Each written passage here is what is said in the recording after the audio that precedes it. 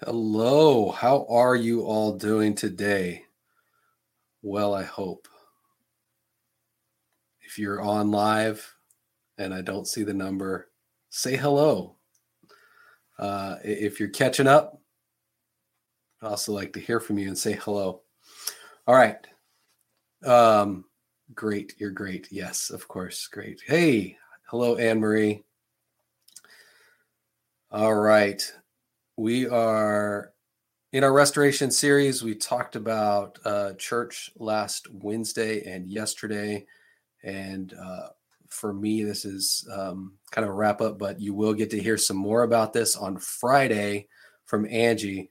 And so you're definitely going to want to be here as she kind of closes this topic out for us in restoration. I don't know, maybe not closing it out, but you get the idea. Moving on to the next topic, I guess, because we have a sense that this is going to continue this theme of restoration throughout the year. So more for that. Yeah, you're the closer. You get to close it out.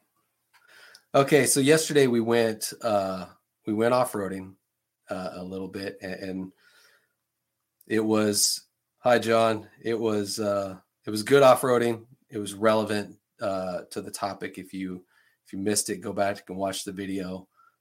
You get to hear a little bit of John in there, checking mics in the background. It's kind of funny. So, yeah, there was off-roading yesterday, but I know there was a purpose there, as God is retraining us and setting us to rebuild. And so I know there was purpose in that. And this is a topic when we talk about church restoration that can quickly and easily, quickly and easily go into berating people and doing so for their misuse of position and to manipulate and really control people in a self-serving way. And that's not something I want to get into heavily there. However, I want to look at making sure that we stay away from that and on track with a focus on Jesus and a focus on the Father, and not looking at anything else for a source of wisdom, of strength, of provision. Nothing else comes good out of looking away from that, from Jesus for those things. And so I don't want to get into berating, but there is a form of control that takes place, and even an element of what you might call manipulation, but in what it is we're doing. But this is overt. This isn't a hidden thing. Okay. This is a desire, because I want you to go deeper into your life with Holy Spirit. I want you to know oneness with Jesus better than you know your way home. I want your intimacy with the Father to run so deep that you're unable to turn your gaze away from Him. Right? That's what we talk about when we're saying control and manipulation. So we're not hiding the fact that we're trying to push you into relationship that I just described. This control, it's trying to get you to think carefully about what it is that's being presented to you, not just here in what you see with Unedited Life, but everything that's presented to you on social media, everything you see on TV, maybe that you listen to on a podcast. Think carefully about these things, and take those thoughts captive. Embrace the ones that are from God and execute the ones that aren't. Right? It's getting into this intimacy that we want to continue to push you towards. So that's when we talk about control and manipulation, that it's really just a push. That's all it is. We want to push you towards Jesus more and more and more. And we want to it's not necessarily going to be done in a way that always seems nice either. But we just want to push you towards that. So not trying to control what you think, but offer up how you can think. And we've talked about this at length in the past. And so I wanted to bring that back around is when we talk a lot about restoration of the church, there is this immediate trigger in a lot of people that wants to bring to the forefront of their mind the hurt that maybe they've encountered or endured with the church by some self-serving leader who isn't out to represent the kingdom and to push people towards Jesus, but to surround himself or herself, whatever, surround themselves with a group that is focused on them, that they are discipling in that way. So we offer these things up because we don't want to tell you what to think. We want to help train you how to think. So I hope this is kind of making sense, but how you think it's a significant part of our lives because we cause ourselves so much drama that isn't real, right? We will make up conversations in our head, invent scenarios that are often high stakes, but we go on from these thoughts, from these creations in our imaginations, and act as if they are real, like they've happened in reality, and we treat people in accordance with these scenarios and thoughts we've invented, and it's not good.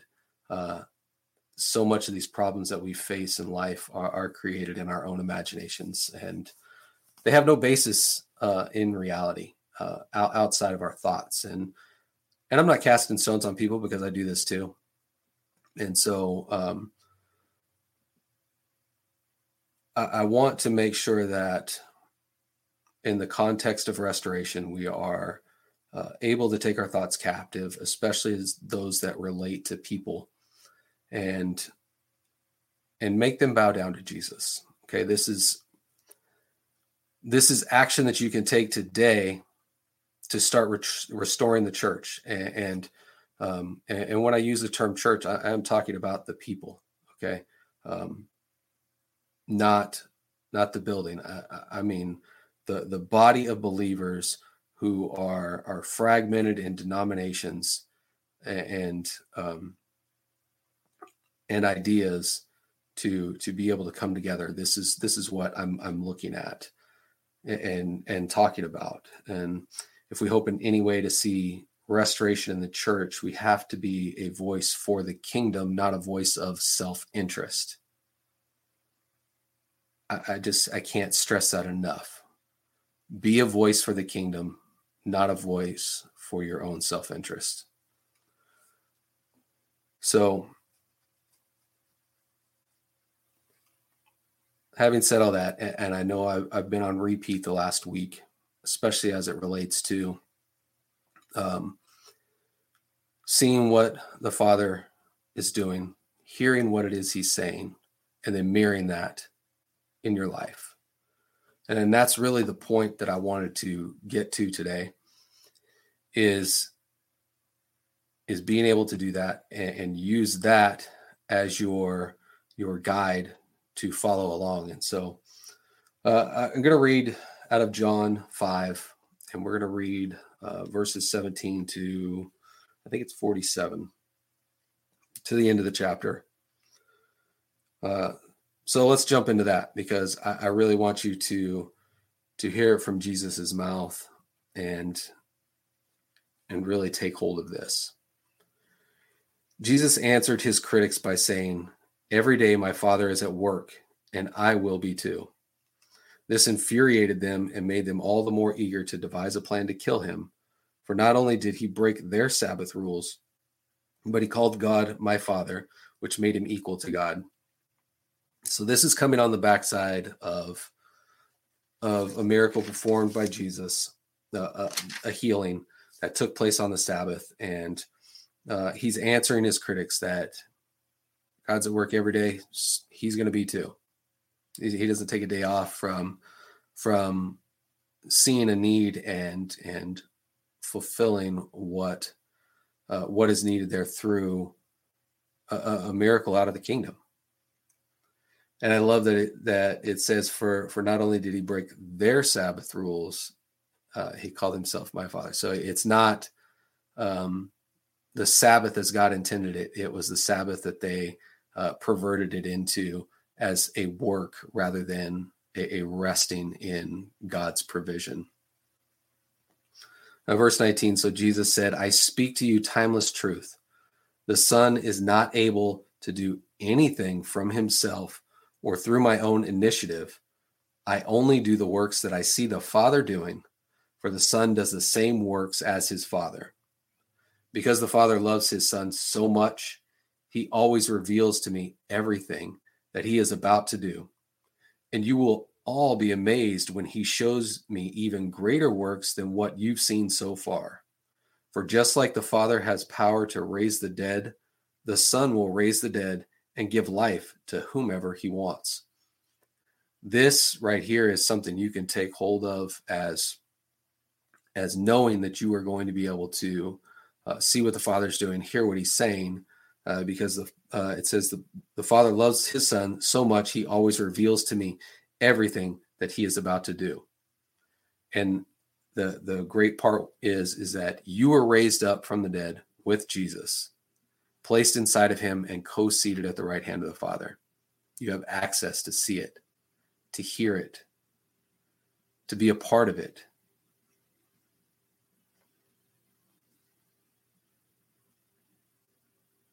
That should excite you, right? That should ignite some passion into you. All right, let's go on. Verse 22, the Father now judges no one, for he has given all of the authority to judge to the Son, so that the honor that belongs to the Father will now be shared with his Son. So if you refuse to honor the Son, you are refusing to honor the Father who sent him. I speak to you in eternal truth. If you embrace my message and believe in the one who sent me, you will never face condemnation, for in me you have already passed from the realm of death into the realm of life.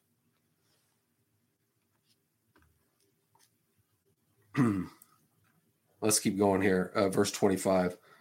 I speak to you eternal truth. Soon the dead will hear the voice of the Son of God, and those who listen will arise with life.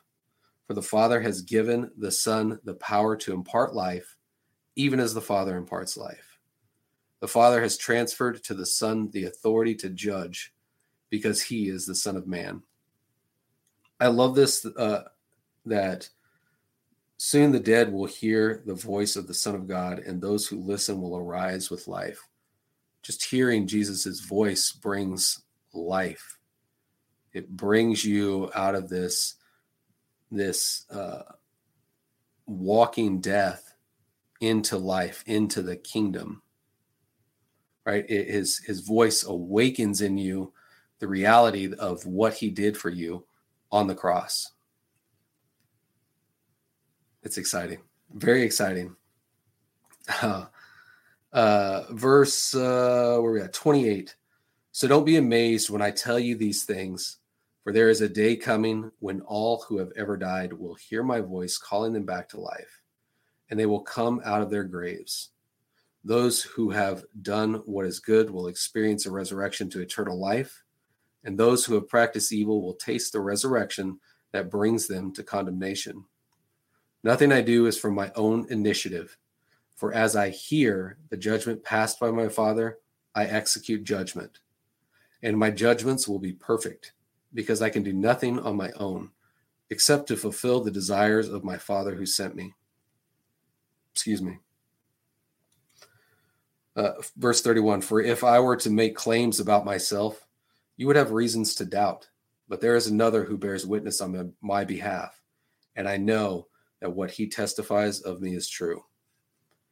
You have sent messengers to John, and what he testifies about me is true. I have no need to be validated by men, but I'm saying these things so that you will believe and be rescued. John was a blazing, burning torch, and for a short time you basked in his light with great joy. But I can provide a more substantial proof of who I am that it exceeds John's testimony, my miracles. These works which the Father destined me to complete, they prove that the Father has sent me. And my Father himself, who gave me this mission, has also testified that I am his Son. But you have never heard his voice nor seen his face, nor does his word truly live inside of you, for you refuse to believe in me or to embrace me as God's messenger. You are busy analyzing the scriptures, frantically poring over them in hopes of gaining eternal life. Everything you read points to me, yet you still refuse to come to me so I can give you the life you are looking for, eternal life. It's so great to be able to just take this in and catch the fact that looking at Jesus is like looking at the Father. It's the same thing. There's no difference. There's no having to interpret what Jesus is doing or saying to say, okay, now how is that like the Father? It's the exact same thing. So seeing him, seeing Jesus, we're seeing the face of the Father. We're hearing his voice.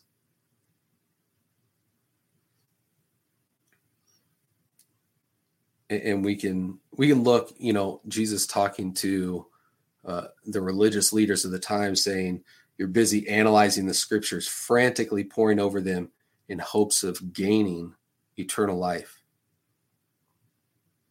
They missed the point that the scriptures were pointing to. The scriptures were pointing towards Jesus, pointing towards eternal life. It wasn't found in there. It's found in Jesus. And we've got, we have people still doing that even today, frantically pouring through the Bible, wanting to argue about which translation is the one that needs to be used because it's the one that's most accurate to the original, and missing the point of what it is pointing them to. I talked about at the beginning about this deep intimacy and real relationship that we're constantly pushing you towards. This is what it's all pointing to. It's all pointing to that. And I want you to be able to catch on to that and know that trying to gain wisdom through Scripture apart from oneness with Holy Spirit is just not gonna produce the fruit that it could. You may glean something out of it and not realize that Holy Spirit is unlocking something for you because you are refusing to take the step into oneness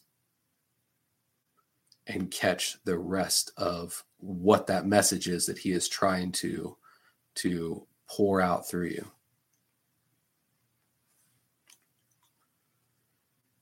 Okay, verse 41. I do not accept the honor that comes from men, for I know what kind of people you really are, and I can see that the love of God has found no home in you. I have come to represent my Father, yet you refuse to embrace me in faith. But when someone comes in their own name and with their own agenda, you readily accept him.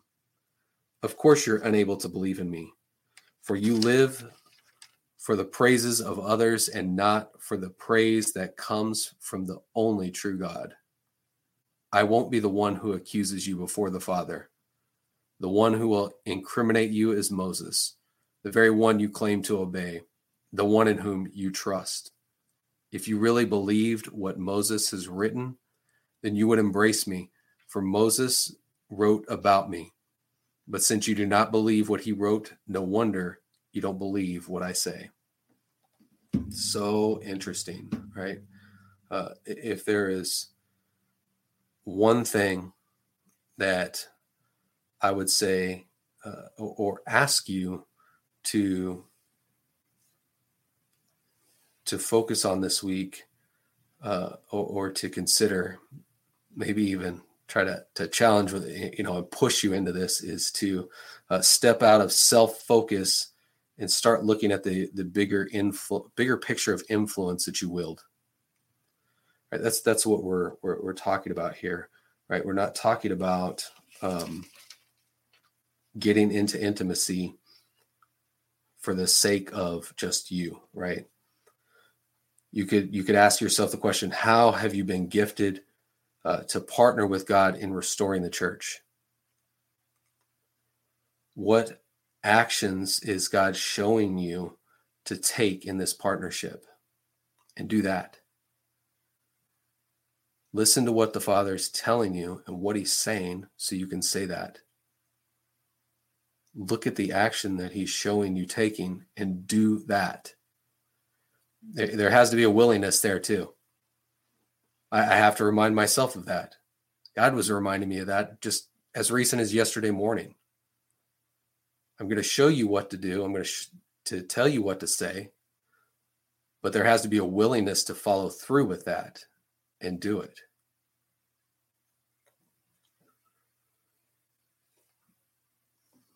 It's time that the church, us, the people, the body of Christ,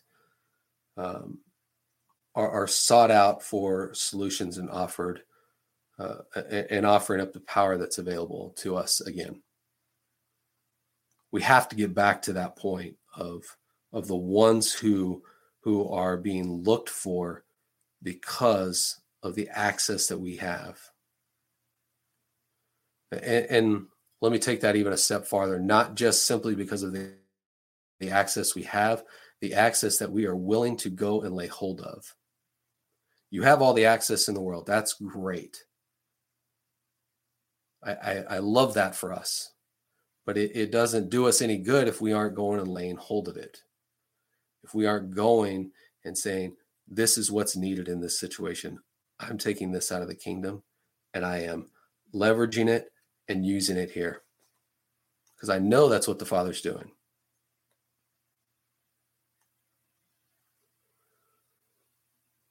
So step out of self-focus. Start looking at the bigger picture of influence. You have access to all the solutions and the power of the kingdom of God. How are you using it this week? All right, that's all I'm going to say. I'm going to stop right there. How are you using your access this week?